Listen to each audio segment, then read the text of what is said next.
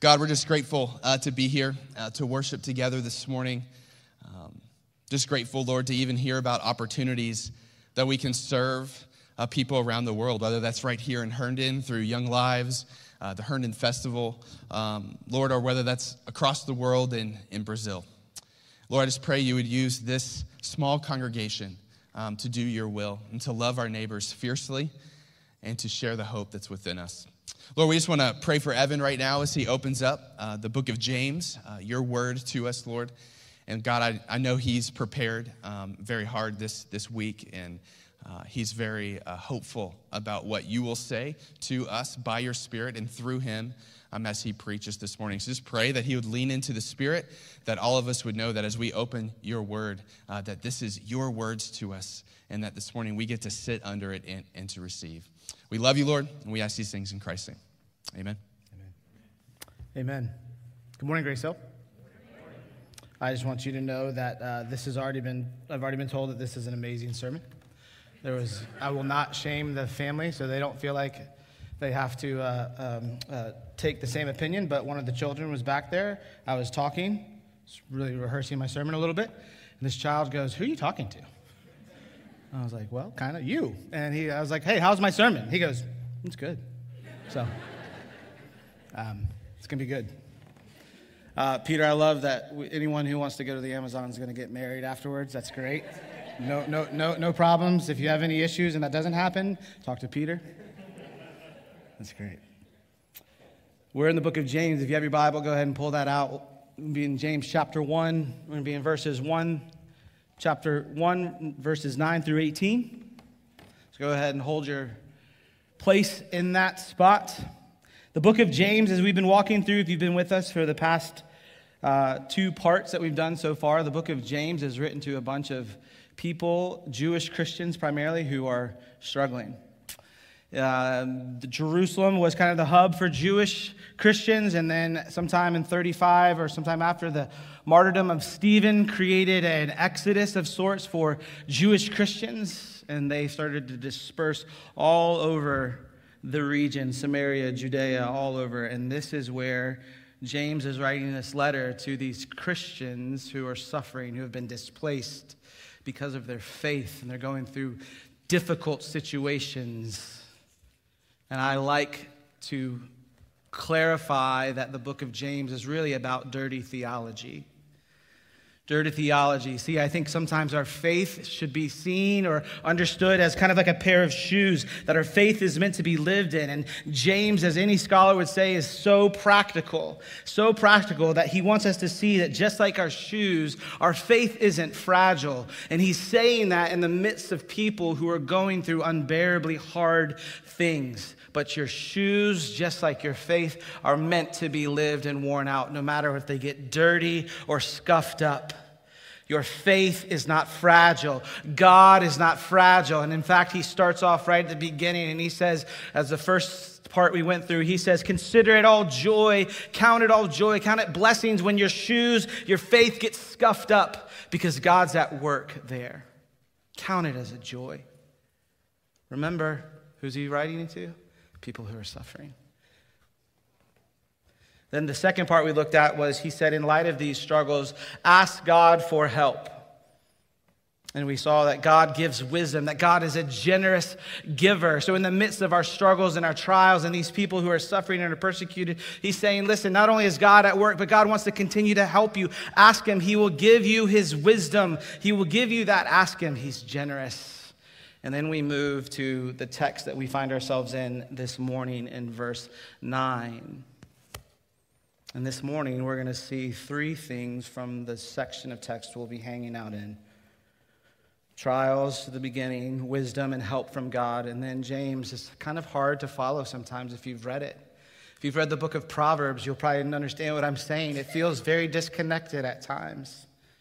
But in verses 9 through 18, what we're going to see is these 3 points today. Is that one, is that grace levels the playing field for all believers.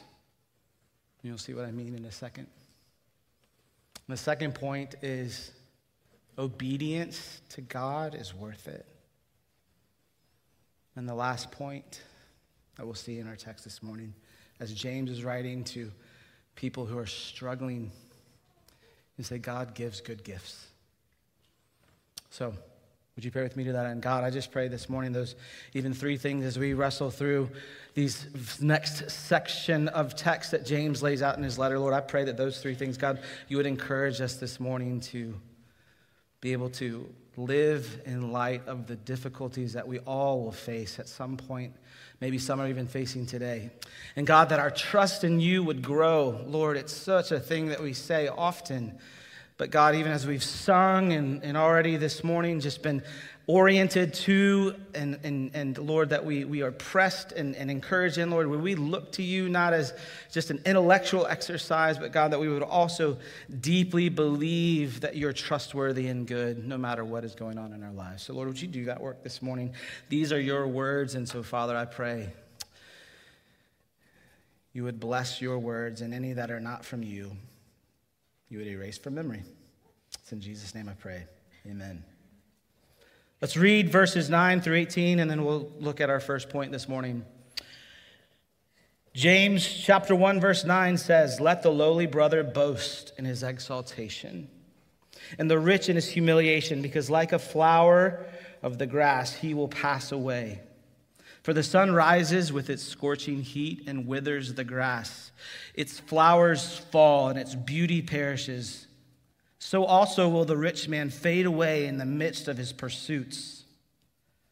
Blessed is the man who remains steadfast under trial, for when he has stood the test, he will receive the crown of life with which God has promised to those who love him. Let no one say when he is tempted, 'I am being tempted by God.' For God cannot be tempted with evil, and he himself tempts no one. But each person is tempted when he is lured and enticed by his own desire. Then desire, when it has conceived, gives birth to sin, and sin, when it is fully grown, brings forth death. Do not be deceived, my beloved brothers. Every good gift and every perfect gift is from above, coming down from the Father of lights, with whom there is no variation or shadow due to change. Of his own will, he brought us forth by the word of truth, that we should be a kind of first fruits of his creatures." Said point one is grace levels the playing field.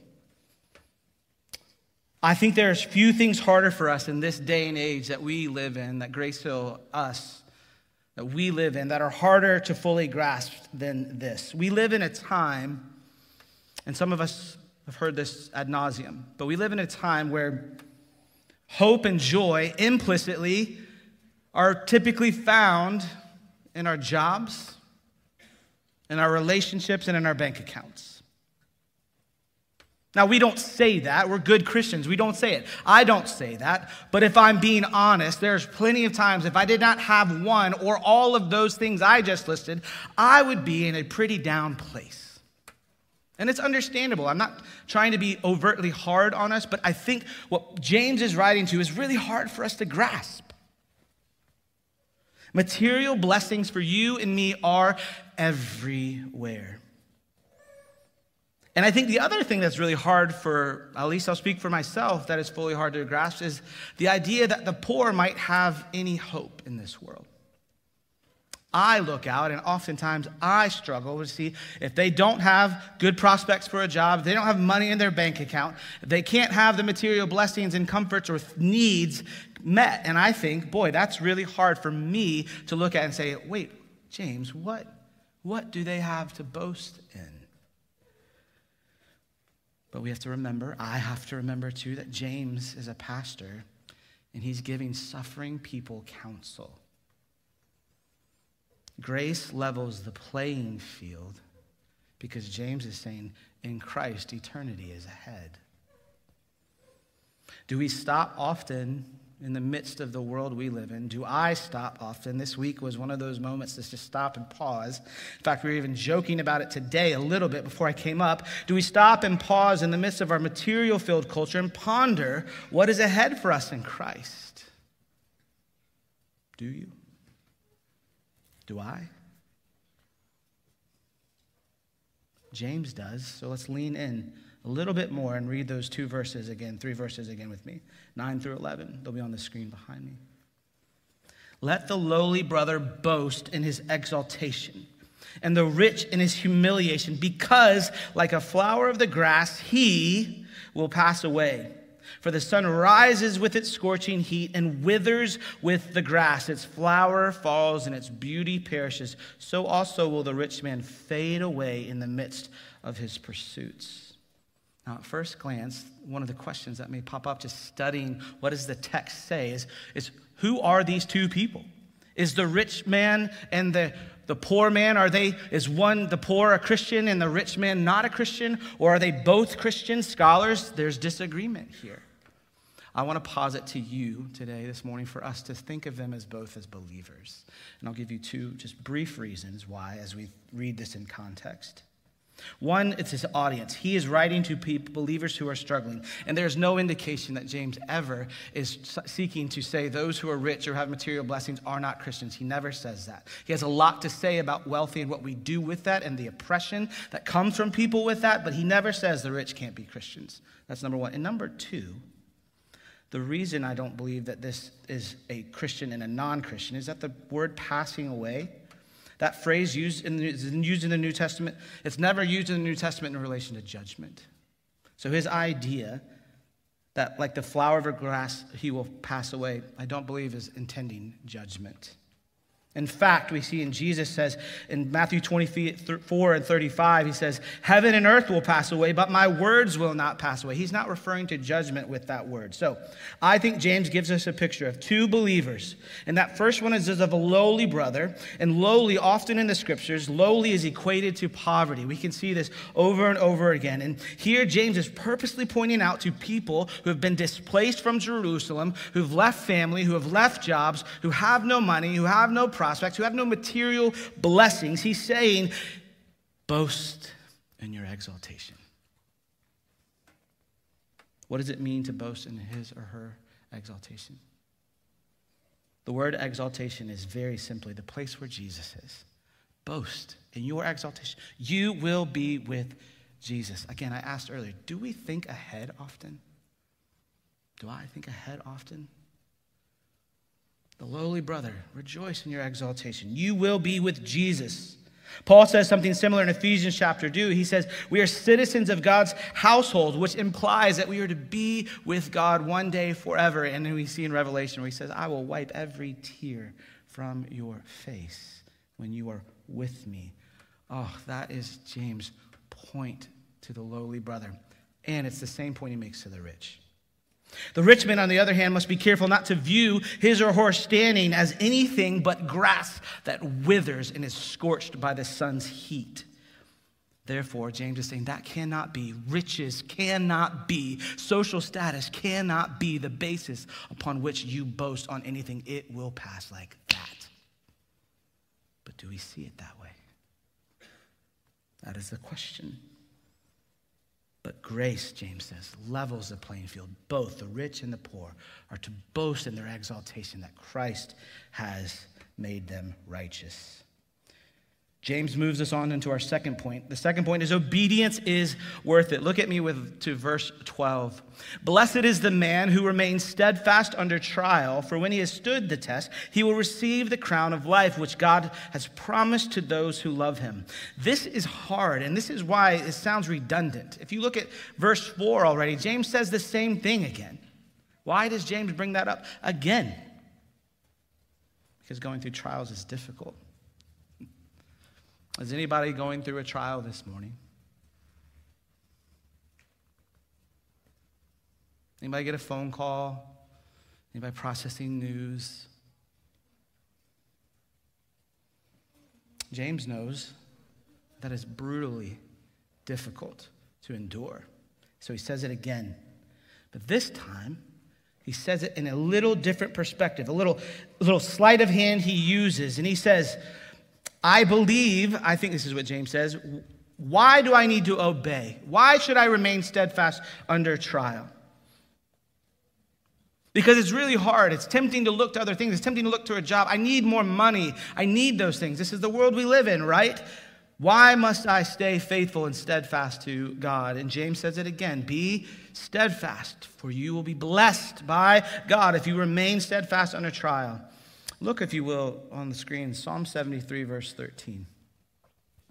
So thankful for the scriptures that are honest about what's going on. Surely in vain I have kept my heart pure. It's hard to stay steadfast under trial. It's hard to trust God in the midst. It's hard to see sometimes that obedience to God is worth it. So James again presses home this blessing for those who remain steadfast.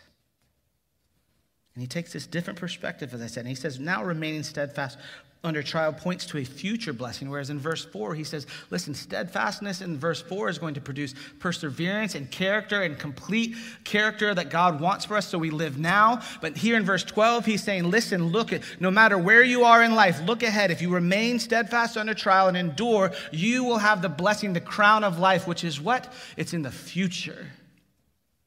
1 Corinthians 9:25, Paul says the very same thing as James here. People in the Greco-Roman world would have known that this laurel, that this crown of victory, this wreath, which seems a little odd to us, we don't use that often, but this would be used as victors in athletic contests, which is just like we read in 1 Corinthians 9:25, where he says, every athlete exercises self-control in all things. They do it to receive a perishable wreath. And then just like James is saying and pointing to, Paul says, but we an imperishable one. James is encouraging struggling Christians to endure, that they would receive the reward that God has given to them, salvation and eternal life with God. This line of encouragement is seen in Jesus' words to other believers who are enduring suffering and great trials. Revelation 2:10. Jesus' words to a deeply struggling congregation. He says, I'll give you a little bit more of the context. The end is on the screen behind me. Jesus says, do not fear what you are about to suffer. Behold, the devil is about to throw some of you into prison that you may be tested, and for 10 days you will have tribulation. Be faithful unto death, and I will give you the crown of life. Obedience is worth it. Let's look at verses 13 through 15. Let no one say when he is tempted, I am being tempted by God. For God cannot be tempted with evil, and he himself tempts no one. But each person is tempted when he is lured and enticed by his own desire. Then desire, when it is conceived, gives birth to sin, and sin, when it is fully grown, brings forth death. Here's another reason that James states why obedience is worth it. He breaks down how sin comes about in us. It kind of gives us the anatomy of sin, if you will. God does not tempt us. It is our own desires, James says, that cause us to sin. What does that mean? God does not seduce us. There are essentially two questions I think we should ask of ourselves and one another in light of this as we think through what James is saying right here. This is really important. So if we slow down, these two questions, I believe, really, really will help us. And I think this is really what James is overarchingly aiming at. It says the first question is this: what do you want? What do you want? Talking about sin. What do you want? Now, he uses the word desire, and I put the definition of desire. The actual word in the Greek says desire equals to long for, lust, or craving. Now, that seems like it's a negative connotation. James certainly is using it in the negative here, but all over Scripture, there's desire can be good or it can be bad. It's disordered desires that James is saying begin to lead to sin. James says that by saying, what happens? Desire, as James puts it, is what is lured and enticed in every one of us. So that question, what do you want? What do you want? Then, in that place, we get lured and enticed. And it might be a good desire. Sex is not a bad desire. Sex outside of how God designed it, it's a bad desire. It's a disordered desire. It is a sin. look what happens. We get lured and enticed in desires, whether they're good or bad. And then so sin, what happens after that is it starts to pervert, and sin gets at what we really want, and then we get enticed and lured, and like a fish goes to the bait, it finds a hook. Satan never tells us the full truth of what we're going for. What's an example for that? I have a desire for sex. I have a desire for something. Why is pornography absolutely rampant in the church and all over the world? It's a disordered desire. What do you really want? I want to be known. I want to be loved. I want pleasure. What is the thing? Is that bad? God made it. No, it's not bad. It is bad outside of. So we get what happens. So this thing that I long for, all of a sudden, okay, I have a way to achieve it. But then the hook. Is it ever fully satisfied? Is it ever enough? Insert anything into this place. This is what James is getting at. Temptation also gets at the question that James goes, who are you? That is our second question. Who are you? What do you want? And who are you? I'm going to elaborate a little bit more on that. It was my freshman year in college. And I had gotten a full ride to play a sport, and things were going great. Life was good. And so I was also into music, so I was okay at soccer. I was playing soccer at a school and getting school paid for, and then I was also involved in music. It was starting to ramp up a bit, and I was like, I think I'd like to do music more for a living. And so I have a friend, I was playing in a band at the time, and listen, this is supposed to be a safe place, so just no pressure on you guys, but so I wanted to be a rock star. I just felt like the world really needed another one. I was like, okay, I'll do it. I'll do that for you guys. I'll take it. Take it on the chin for everybody. So as I was doing it, I was in a band, and I had a friend who had some connections in the music industry, and he was like, hey, there's a concert coming up, and he's like, hey, I got you tickets, and like, hey, we can give our demo to this people because I know these people, and it's going to be awesome, and we're going to make it, and everything's gravy. So I was like, dude, awesome. So the end of my freshman year of soccer season ends, and my coach leaves, and we get a new coach. And so this is months ahead. This concert that was going to come, and it was in the spring, which is our off season. And I can feel my heart racing already. It's just amazing how this works. It's like, oh, Evan, what a moron. And so a new coach comes in, and he says, hey, we're going to do some fundraising for the program. And he sends out a date, and wouldn't you know it, it was the same date as this concert that was in another city far away. And, I was like, uh-oh. So here we go. What did I really want? One, I wanted to go to the concert, and I wanted to meet these people. What I really wanted, though, was this opportunity that I thought was so good, not bad entirely, but it was so good. Here was my chance. I really wanted this opportunity. It was what I really wanted. So I didn't have this language when I was 19, by the way. So you're welcome, anyone who's younger. So this comes up, and I'm confronted with the challenge. What do I do here now? It's on the same date, and this is a really big deal. And so I did what I thought was right. I concocted an elaborate lie, as any smart person would do, right? No. So I concoct this elaborate lie because I really wanted to go to this concert and to take this opportunity and meet and give this demo away. And so I shared that with my coach. I'm not getting into all the juicy details. It was a good lie. It was really good. I'm not lying here. And so I go. And so the whole team knows. I come back, and full scholarships. Not many people have them. So this is kind of a big deal. So I'm thinking everything's good. I come back, and my coach says, hey, I'd like to meet with you. I'm like, oh, that's weird. Uh-oh. So I'm going to his office, and he goes, hey, so you told me you were gone, and I was like, yeah. And he says, so you went to this concert. I told him the specific concert, specific date, and I told him another thing that was, anyway. And he goes, so this date was when that concert was. And I was like, yeah, absolutely. And then he slides a sheet of paper. So this is like 99, so the internet had just started, so you could print things off the internet. And so he slides the sheet of paper over to me. I'll never forget, I sit on the desk. And like I like look at it, and I was like, he probably was like, checkmate. And I was like, oh, here's my last swing at this to hopefully get out. And I look, he shows me a date of the concert. That's the day after the date I gave him.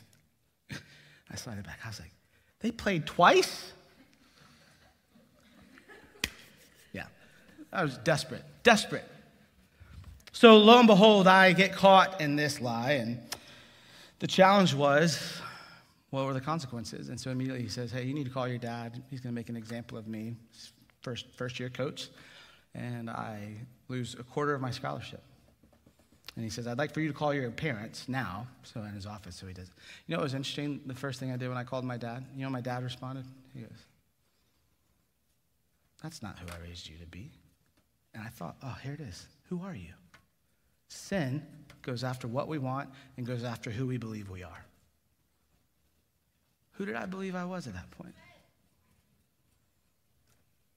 I believed that I was the one that needed to be in control, that God possibly couldn't have something good for me ahead, that I had to do something to subvert all the things that would be good in light of, hey, you're a soccer player, you're on a scholarship, this is what you're supposed to be doing, right? All the things that I know, but I had to believe, oh, wait, no, God, you might be missing something, so I need to take control of this, and I have a better plan. So I'm going to work outside of your will rather than submitting to you as a good father, as your child.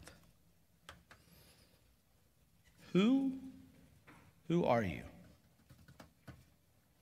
Most expensive concert ever, you guys. But see, what James is pointing at here in this place, and this moves us to something that we all, I think, recognize as believers.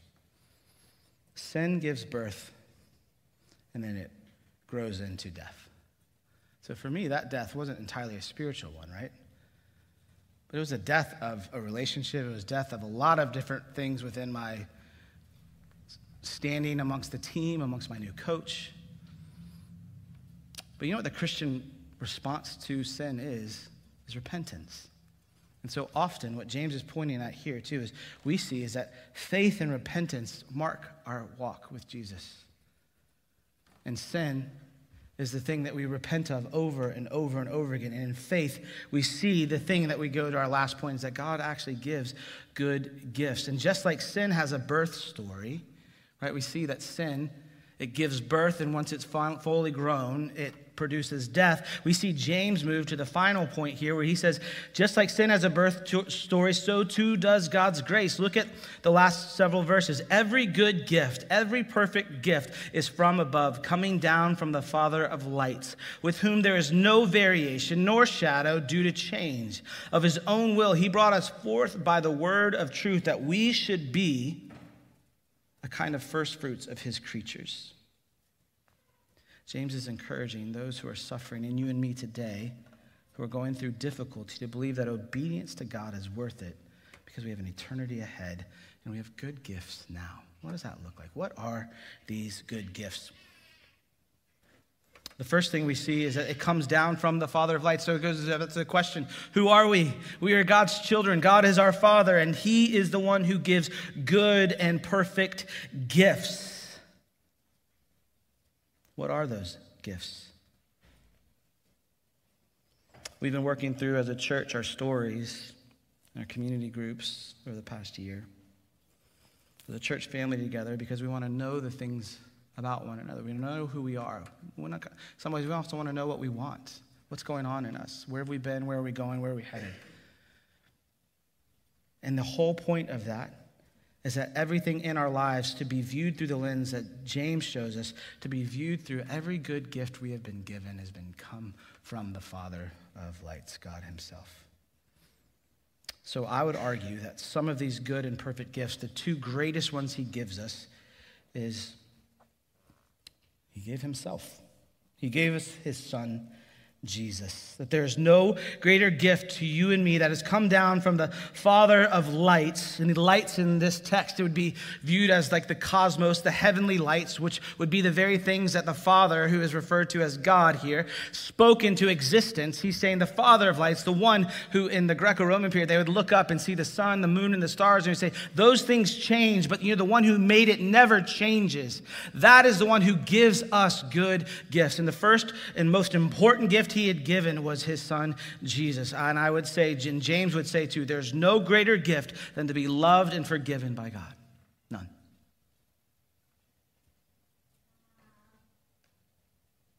Hebrews helps us to see clearly how much of a gift Jesus is to us, especially if you're suffering. And again, the audience of James writing to from besetting sin or going through a trial or a difficult news that you're enduring right now, James wants us to remember that God gives good gifts. And hear the pastor's words in Hebrews, which we've studied before. He says in Hebrews 4:14 through 16, "Since then we have a great high priest who has passed through the heavens, Jesus, the Son of God. Let us hold fast our confession.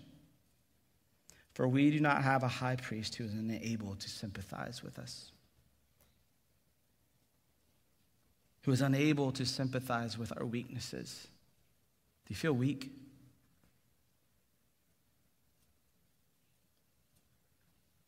you struggling?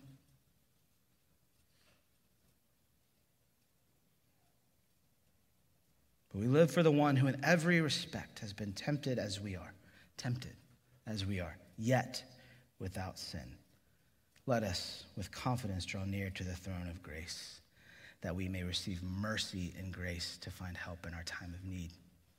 And the second of the good and perfect gifts that I believe God has given to us is he gave us one another.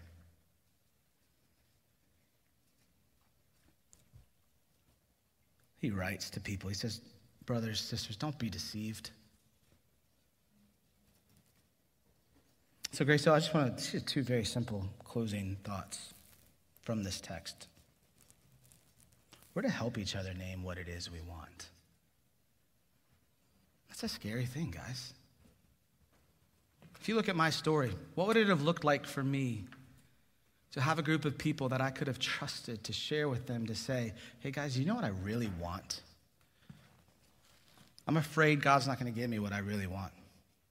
What would that have looked like for me in that context, to then open up to people who know the Lord and know what his word would have to say, and say, Ev, that desire is not all bad, but if it seems like it's getting lured and enticed now in a way that's going to cause a lot of heartache. What would that have looked like to have a community of people to share what was really going on inside of me, to say, this is what I want, guys, and I just don't trust that. If I don't get that opportunity, I don't trust God. Hey, what would it look like for people to say, Ev, who are you? Are you a child of God, or has God forsaken you, and so much so that you need to go to a concert to give a demo that is the thing that hinges upon, is God that small, bro? But not with shame, to say, Ev, I can tell that's what you really, but to also then help me to flee that temptation and to trust in the Father who gives every good and perfect gift. I did not believe that, friends, right? You watched it as I was sharing the story. Cringing, just like I was cringing. Like, oh, here I go again, another one. What did I want? Oh, I did it, but I didn't trust it. I got lured and enticed by the thing I thought I really needed. Who was I? And even my dad going, that's not who you are, Evan. And so today I just offer it to us. What would that look like amongst brothers and sisters who struggle and all have desires? That's James' point. Every one of us has them. How do we help one another? Look to the author and perfecter of our faith, reminding one another of who we are.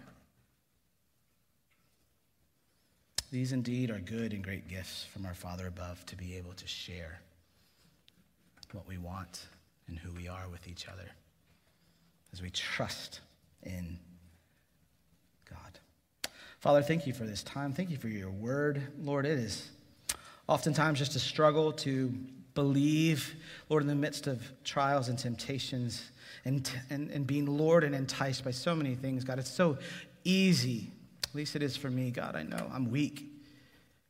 And it's so easy to mistrust you, or to think you've forgotten us, or to view my circumstances as the reality of truth about you and me. And God, your word helps us to look above those things, to help us process what we're going through and the feelings that we have in light of your truth, God, so that we might be steadfast and help one another in that very way, to be steadfast and immovable, always abounding in hope, God. And so, Lord, where we are struggling in this room this morning, God, I pray that you would help us to lean into the good gift you've given us of not only knowing Jesus as our Savior, but then also, Lord, to know that we have a family that we are a part of to help us in this, not to be deceived, God. Lord, help us not to be deceived by the enticement and alluring of our desires for where they would get disordered. But Lord, help us to share those with each other and grow in our confidence to ask for that help, God. That is a gift of grace that you have given us. And so, Lord, I'm so thankful for a community of people who take you serious, who take your grace seriously and live that out, God, to be a safe place to trust you and to grow in you and to have repentance and faith be a marking of our lives altogether. We ask all of this in the precious and powerful name of Jesus. Amen.